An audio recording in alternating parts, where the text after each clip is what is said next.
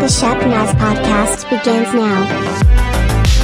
You're listening to the Shepnaz Podcast, a podcast at Shepherd Church. Everything we do here is to help people take their next step toward Jesus, and that means this podcast is part of that. We want to help you engage daily in your faith. And so what we do is we talk about recent sermon series, we break down things that God's doing in people's lives around here, talk about upcoming things that'll help you take your next step. Today we've got Pastor Rob in here, and we're going to talk kind of part two of the breakdown of the sermon this past week, talking about when God shatters the silence. We're looking at the story of Elizabeth and Zechariah in the beginning of the book of Luke. Pastor Rob, welcome back in, man. Thank you. Great to be here. Yeah. So yesterday, we talked about the kind of the background of Elizabeth and Zechariah and the nation of Israel, how there had been a silence for a little over 400 years. And the people were beginning, they're beginning to wonder, is he gone? Yeah, is God gone? You know, when it takes 400 years to come through with a promise, and the guy who made you the promise hadn't spoken in 400 years. 400. I mean, that's 4 generations. Yeah, probably like 8 or 9. About 10 I think a generation is 40 years. Yeah, so 10 generations. And so there's nobody alive who had heard God before. No. And so they're going on what their ancestors have said has been passed down in the Torah that they had. And so Zechariah is a priest. Right. And he gets chosen to go into the Holy of Holies, and it is there that God shatters the silence, that the angel comes to him and to deliver the news that his wife, who is well beyond childbearing years, has been known to be barren. Yep. She's going to have... That was her nickname, the barren one. That she's going to have a baby. They are to name him John. Yeah. And that's kind of where we are now. Yeah. Yep. And so John, Zechariah, when he hears this story from the angel, which is the first time that God has spoken in 400 years, says, you must have the wrong guy, because I'm an old dude and so is my wife, and we're beyond this kind of deal. And the angel's like, wrong answer, mister. Yeah. And he says, you're not going to be able to speak now until the child is born. And so Zechariah comes out of the temple, and he can't speak, and everybody's like, "Oh my gosh, he's seen a vision," but he can't speak and explain or anything. And he didn't have phones to text everybody, tell them what was going on. So I think he had maybe a chalkboard that he write things on. But it was amazing. And then so they come, a couple months pass by, and it's obvious that Elizabeth is pregnant, that she's become pregnant, and so we were talking the last episode about what their life was like before conception, so BC, like before Christ even, and now what would their life be like after conception or after delivery, after they have a baby? And I think about their life, before their life was like questioning, waiting, is God listening? Is God going to answer my prayers? Does he hear? Does he care anymore? Is he even there? Is the promise still true? And then she, this angel comes, speaks to Zechariah. You're going to have a son. He's going to be the forerunner to the Messiah. And she gets pregnant. And think about what everybody who knew Zechariah and Elizabeth must have been thinking when Elizabeth starts showing. Yeah. Right? I mean, I think the Bible says that she went away for a while and then came back. And it was obvious that she was pregnant. Yeah, she went into seclusion for 5 months. But she comes back, and everybody can see that she's pregnant. And here's this woman whose nickname has been the barren one, who everybody knows is beyond, childbearing years. Her husband has this vision, says they're going to have a son. He's going to be the forerunner to the Messiah. Her pregnancy was just a convincing display of God's power. Like, you can't deny that. You can point to it. It's like God is doing what he said he was going to do. Yeah. And so it was clearly must have been the talk of the town. And when they saw her pregnant, it was proof that God was in it. It's like, this is something that they couldn't do on their own. Like, there had to be some kind of divine intervention in order for this to happen. And so the other thing I think is that her pregnancy gives credibility to the message that the Messiah is coming. Like, all of a sudden people are like, oh, John's coming to prepare the way for the Messiah, and he's here, like, we can point to him in her womb and see that's going to be him. Maybe maybe the promises are true and the Messiah is going to come. Yeah. And so now this story that was about a microcosm, Elizabeth and Zechariah, suddenly becomes about the entire nation of Israel who's been waiting for this Messiah to come. Mm-hmm. And now they're like, oh, just imagine the renewed excitement and the enthusiasm and the talk and people that what people were saying is like, maybe it's happening. Maybe we're the generation. I mean, it's been 10 generations since God made the promise and he's last spoken, but now he's spoken, and he's not just spoken, but he's acting like we're seeing this, right? And so it's giving credibility to that, and the fact that Elizabeth's pregnancy was confirmation to Mary that God could do the impossible. So think about all the things that are happening now, right? So the Bible says in Luke chapter 1, verse 36 and 37, all of a sudden God's very active, right? We go from 430 years of nothing to the angel speaks, Elizabeth's pregnant, and now the Holy Spirit comes to Mary and says, Mary, you're going to have a baby, right? And so if you're thinking that you're Mary, you're like, oh, is this really going to happen? And then Luke chapter 1, verse 36 and 37 says, the angel comes and speaks to Mary and says, and did you know that your cousin Elizabeth conceived a son as old as she is? Everyone called her barren, and here she is 6 months pregnant. Nothing you see is impossible with God. So when the angel comes to Mary and says, Mary, you're going to have a baby. As proof. Yeah, he's like, look, this is not too hard for us. Yeah. Mary, the barren one, is pregnant.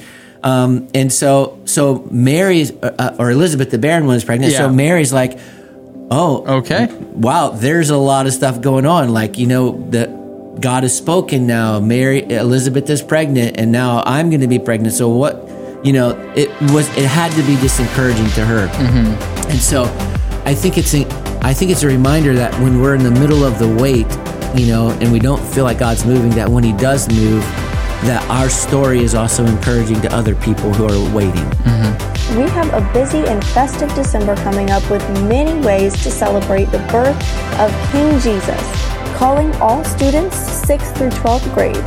Christmas movie and pizza night is this Wednesday. We encourage you to wear your Christmas PJs. Shepherd Church invites you to celebrate the hope of Jesus through a family-friendly candlelight worship service featuring music and an encouraging message.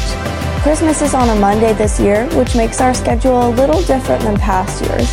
We will only have one evening service on Saturday, the 23rd at 6 p.m. and 2 morning services on Christmas Eve Sunday at 9 a.m. and 10:45 a.m. All are welcome to celebrate Christmas with us. And to share our story, to share what God has done with us as well. And then the other thing that I think is important is that Zechariah and Elizabeth they remain committed to God's plan. Like everybody thought that the baby's name was going to be Zechariah. Like they just thought, oh, for sure it's going to be Zechariah Jr. or whatever. But Elizabeth said, no, he's going to be named John. And then when the baby was born, the Bible says that everyone was making signs to Zechariah to find out what he wanted to name the child. And the Bible says he asked for a writing tablet, and to everyone's astonishment, he wrote, his name is John. Mm-hmm. And what I love about this, the Bible says, the next word is immediately, his mouth was opened and his tongue was loosed, and he began to speak, praising God. And so, that's amazing. So when things didn't happen the way they wanted them to happen, and then God began to move, they didn't revert back to their plan. They stayed with God's plan. Yeah. And sometimes I feel like it's really easy for us to, when we're waiting and nothing happens, and it finally happens, we revert back to our plan and say, okay, thanks God, I'm going to do it my way now. Yeah. That wasn't what Zechariah and Elizabeth did. They stayed true to the plan God gave them.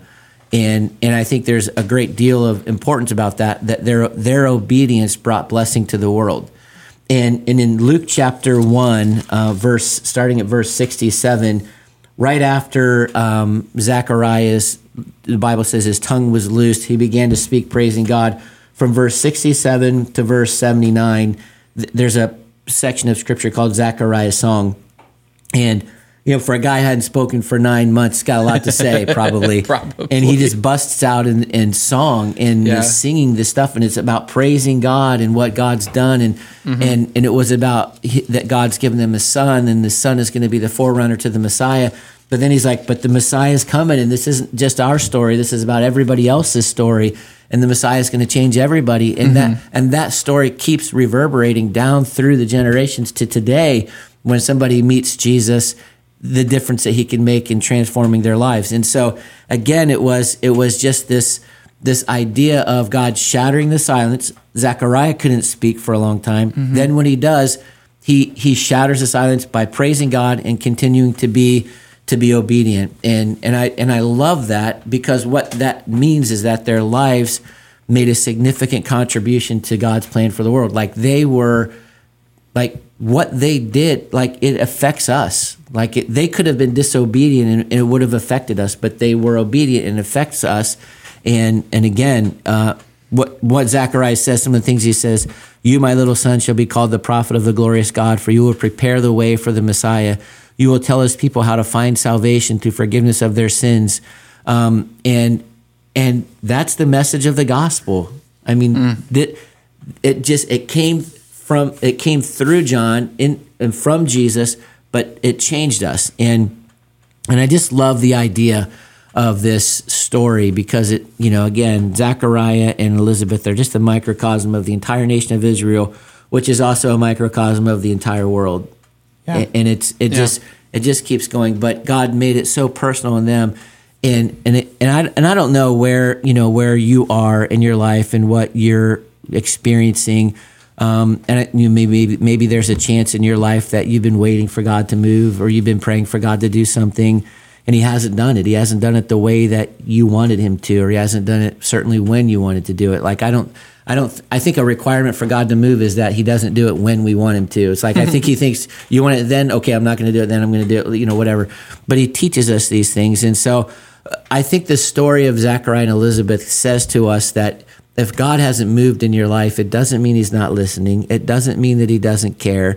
It doesn't mean that he's not paying attention. It just might mean that he has a better plan for you, and that our best thing is to stay hopeful, because he hasn't forgotten us. Yeah. And if we can stay hopeful, then it just keeps the door open for God to move. And I know maybe you've been waiting for years, maybe decades, for God to do something. I think that Zechariah and Elizabeth probably waited decades for John to be born. But he came, and he was better than they thought, and he didn't come when they thought. And I just want to encourage you that God has something for you, and it's going to be better than you think, and it's not going to come when you think, and it may not even look like you think, but it'll be better, and to trust that. And then the other thing I think is just really important for us to do is that during that time of waiting, Zechariah and Elizabeth were faithful. I mean, the Bible is very clear to say that they were faithful. The exact words were, I'm looking for it here. They were upright in the sight of God, observing all of the Lord's commandments and regulations blamelessly. They just kept following the Lord. And I know that sometimes when God's not doing what you want him to do, you maybe just feel like walking away or forgetting it. But being faithful is important to do, and to continue to be faithful. And then the last thing is, like, what is God teaching you in the waiting period? The wait is never wasted. And if you could take some time and focus on what is it that God is teaching me, what can I learn while I'm waiting? What can I learn? How can God use this to mold me and shape me and transform me, help me to be more like Jesus? That would be good to learn and apply those things to our life while we're doing that. So, yeah, I love the story. I think it's a relevant story to us today, and for many who may be waiting on something from God. When I think you said something really important. You said, he was silent for so long, and then all of a sudden he was super active. And what we're going to find out over the next few weeks in the series is that this sort of thing keeps happening in this story. Yeah. In the story of the first, the birth of Jesus, the incarnation, he does get really active. Yeah. And continues to shatter perception, to shatter, ideas of the future.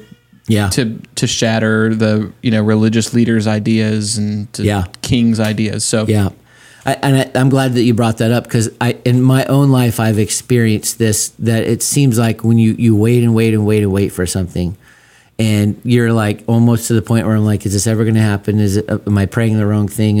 And it's boring to keep waiting.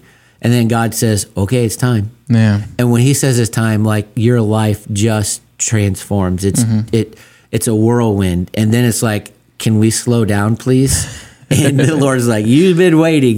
Quick griping.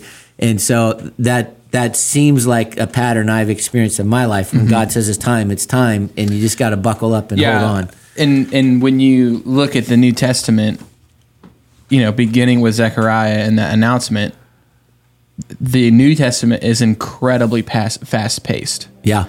Where some of the Old Testament might feel slower paced and different, different. There is no lull in the New Testament. No. When Jesus comes on the scene, it is all the way to Revelation. Yep. Yeah. And and it all started at just a random point after 430 years of silence. So you never know. You just never when know. It's going to happen. Yep. You never know. That's good.